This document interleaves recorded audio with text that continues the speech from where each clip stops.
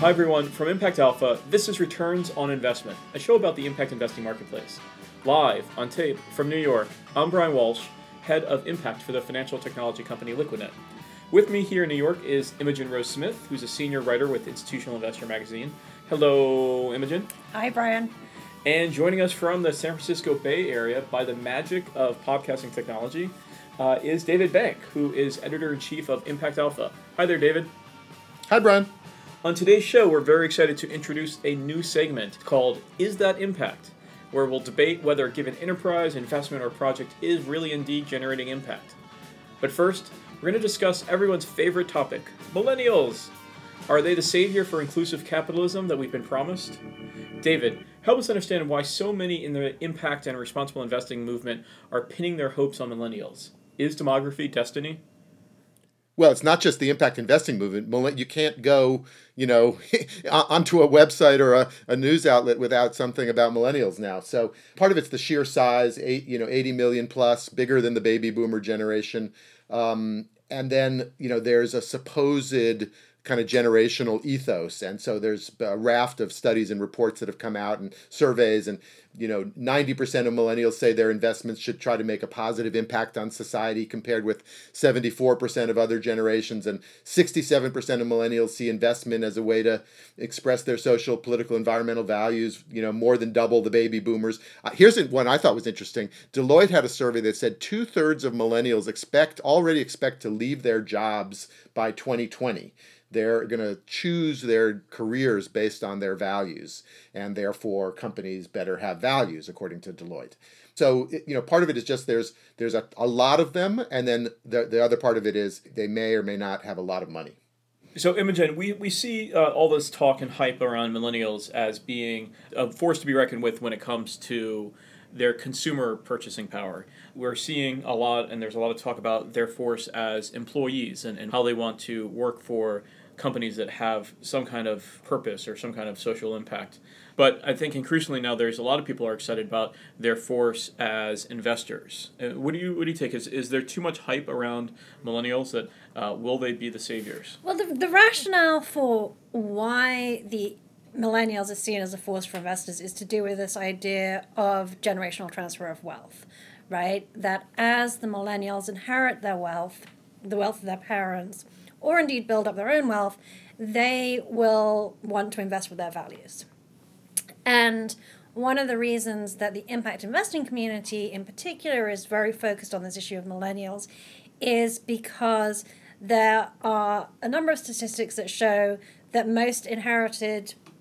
when people inherit wealth, they tend to replace their investment advisor with a different advisor.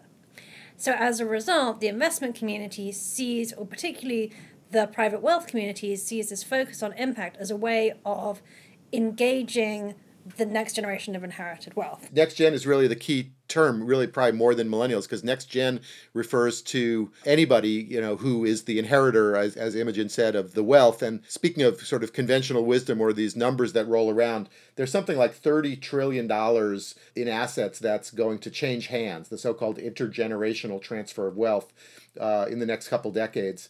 And, some of the recipients of that are millennials, but you can be, 40 or 50 or 60 and be the inheritor. And the other way it skews is women who tend to live longer also tend to be inheritors of wealth. So next gen, encompasses, these new wealth holders.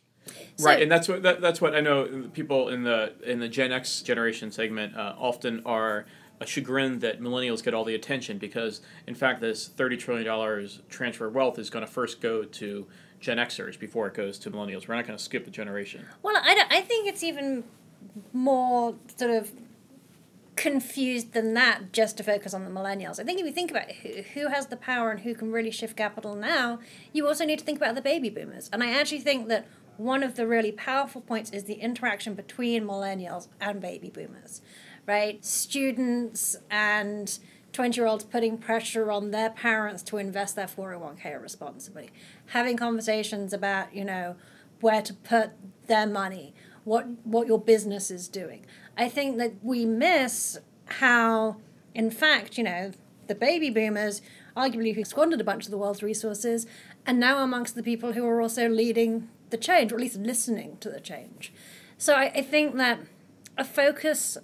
Demographic trends, encourage a focus on millennials, but I think it somewhat misses the point. I also think that it's not clear if you ask people in their 20s what do they want, how do they want to invest, you're going to get a very different response from when you start asking people in their 30s, 40s, or 50s as people start thinking about getting a mortgage, having kids, paying for college, retirement.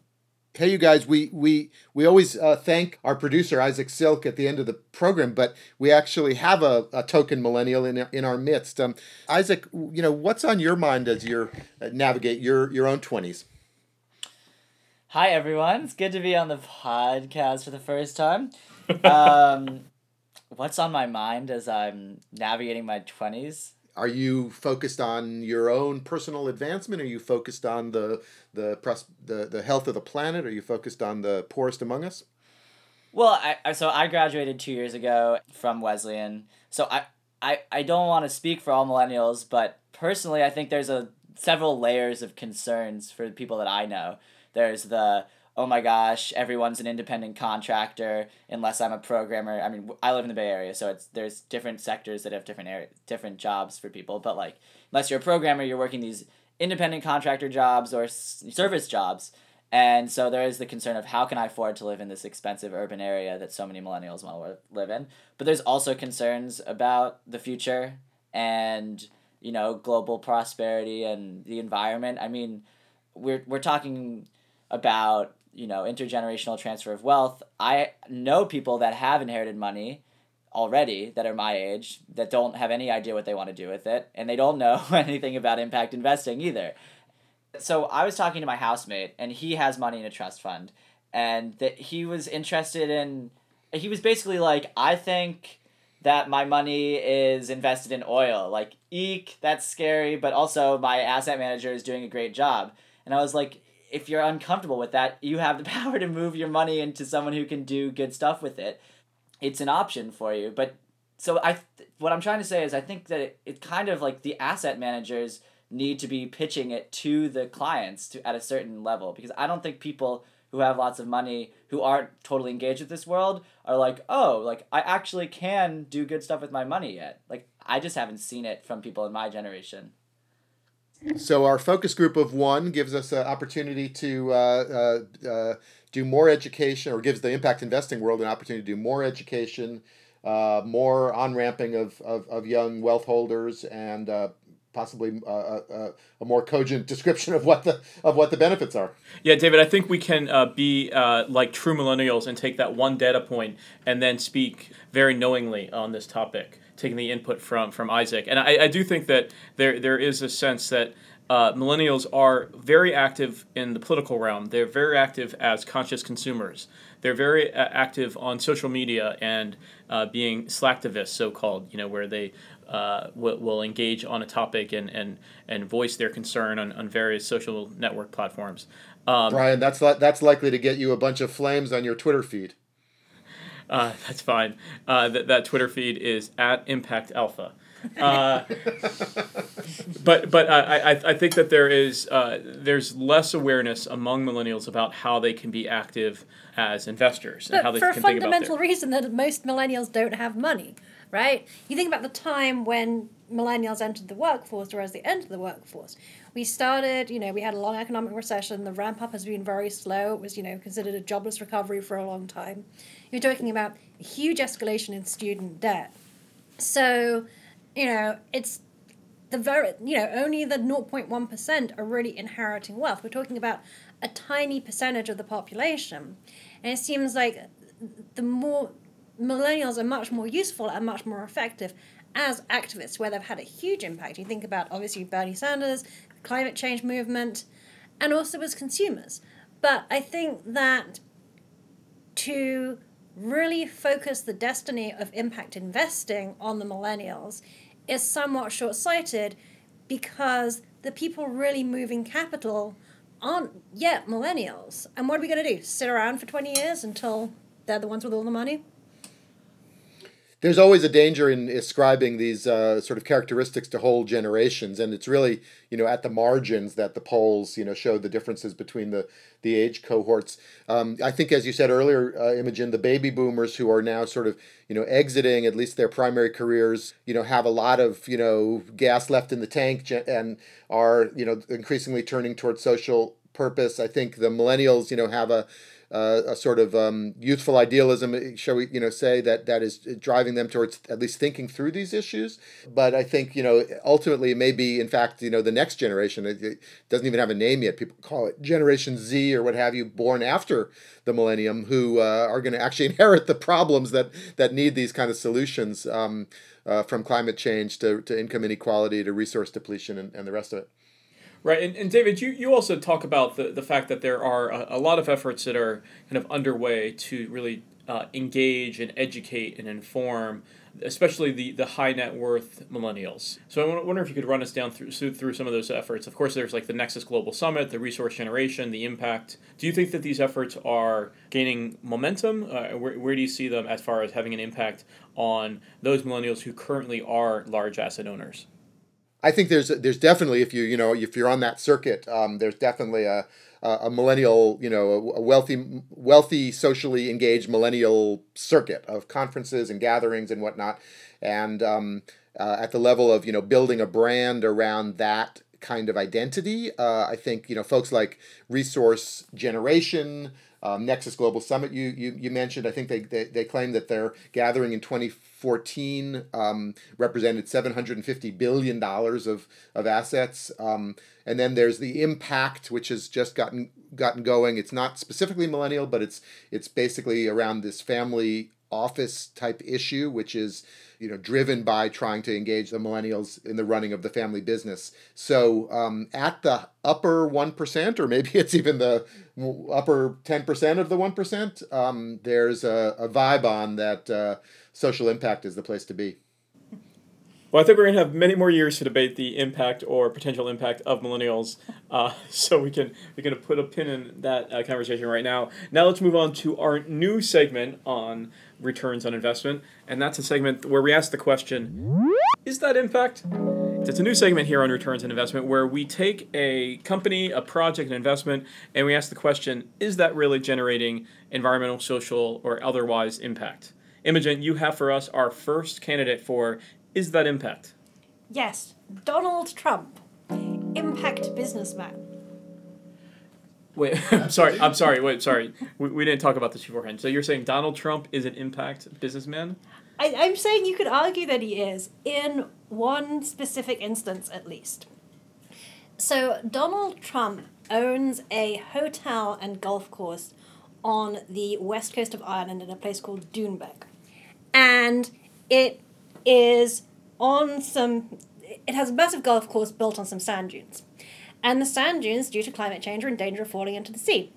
So Donald Trump has petitioned to build a wall to protect the dunes of Doonbeg. Wait a minute, Imogen. You're saying Donald Trump wants to build a wall? Yes. And it's a good thing? To keep out climate change. So you're saying... But he doesn't believe in climate change. I know, but apparently he does in his business. And can you think of, if you own a bunch of hotels around the world, you're going to be affected by climate change. Can you think of a presidential candidate more likely to have their business affected by climate change? So you're saying Donald Trump's business depends on climate change adaptation, and therefore he's going to be an impact investor and lead the charge on climate adaptation. I'm saying in order to make Doonbeg great again, Donald Trump has to build a wall to preserve the dunes and thus preserve his golf course. And the dunes are critical habitat for some endangered species, I hope. There were lots of birds and stuff.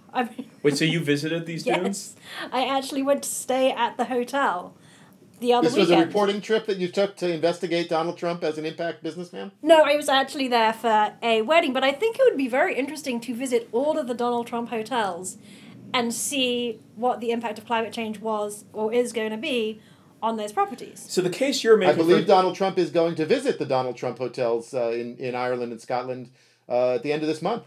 He is, and his son was at the Doonbeg Hotel last month reopening the golf course because it was damaged in 2014 as a result of a massive storm. So they're building this wall, and this wall is going to be built in an environmentally friendly way to protect the dunes themselves. Yes. So that's the case you're making, that Donald Trump, in this instance, is an impact business person because he is trying to protect these dunes. My point would be, wouldn't the greater protection of the dunes be not to have a golf course built on them? Yeah, that is definitely an argument, but keep in mind that his hotel is also employing the good people of Doonbeg, which is not, a particularly economically thriving area. The hotel employs 250 people and the surrounding area, and if the dunes aren't protected, the chances are he's no longer going to be running that hotel because in 10 years there will be no golf course. The other way to protect against the dunes eroding, Brian, might be to mitigate the effects of carbon in the atmosphere and reduce the melting of the ice caps. I don't think Donald Trump's working on that. So, what do you think, guys? Donald Trump, impact businessman. Is that impact? Is that impact? I'm going to go down and say, no, that's not impact. I think I'm going to stick with you too. There's a thing that is a sort of subtle point about impact, but intentionality, and is Donald Trump's intention to have positive social and environmental benefits from this investment. Right, and mine comes down to something a little bit more fine-tuned than that, and that's the product or service that he's actually offering. Is it generating, in and of itself, generating a positive impact for the world? And I would argue that it's at best a neutral to slightly positive impact to have a golf resort that wealthy people can go and attend to and have weddings at and go to their spa.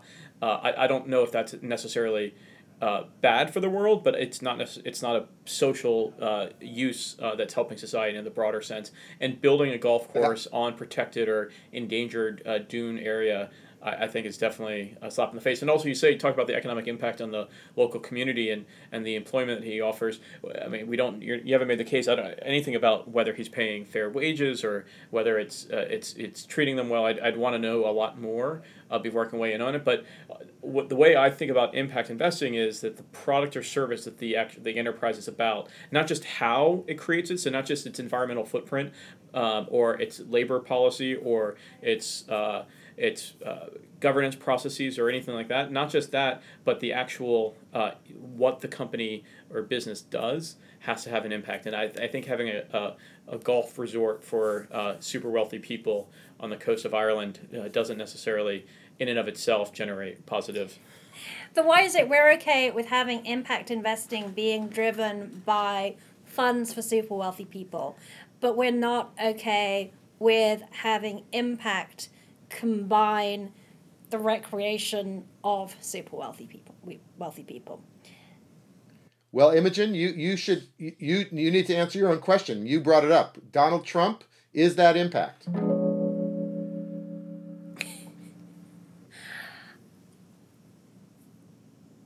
Yes, because if we limit impact to intentionality, or we limit impact to purity of mission, then the impact investing movement is always going to be small. If the argument is that market forces will eventually show these changes have to come, then there is no clearer argument for that than Donald Trump being forced against his own rhetoric to in fact be an impact investor. All right, let's leave it there. David, any final thoughts? Bravo, Imogen. And now your Twitter feed will be filled with flames. Sad. All right, that's going to do it for this episode of Returns on Investment. If you like the show, subscribe to us on iTunes, Overcast, or wherever you listen to podcasts these days. And be sure to leave us a rating and a comment. It really helps other people discover our show. If you don't like the show, then you know the saying about how if you have nothing nice to say? Just kidding. Please send us an email with any comments or suggestions. We love hearing from you. You can reach us at info@impactalpha.com. For more on the impact investing marketplace, follow us on Twitter @ImpactAlpha and visit us at impactalpha.com. While there, be sure to sign up for our newsletter to keep in touch. Special thanks, as always, to our technical producer and token millennial, Isaac Silk. Thank you, Isaac. In New York, I'm Brian Walsh. On behalf of David Bank and Imogen Rose Smith, thanks for listening to Returns on Investment from Impact Alpha. We look forward to speaking with you again soon.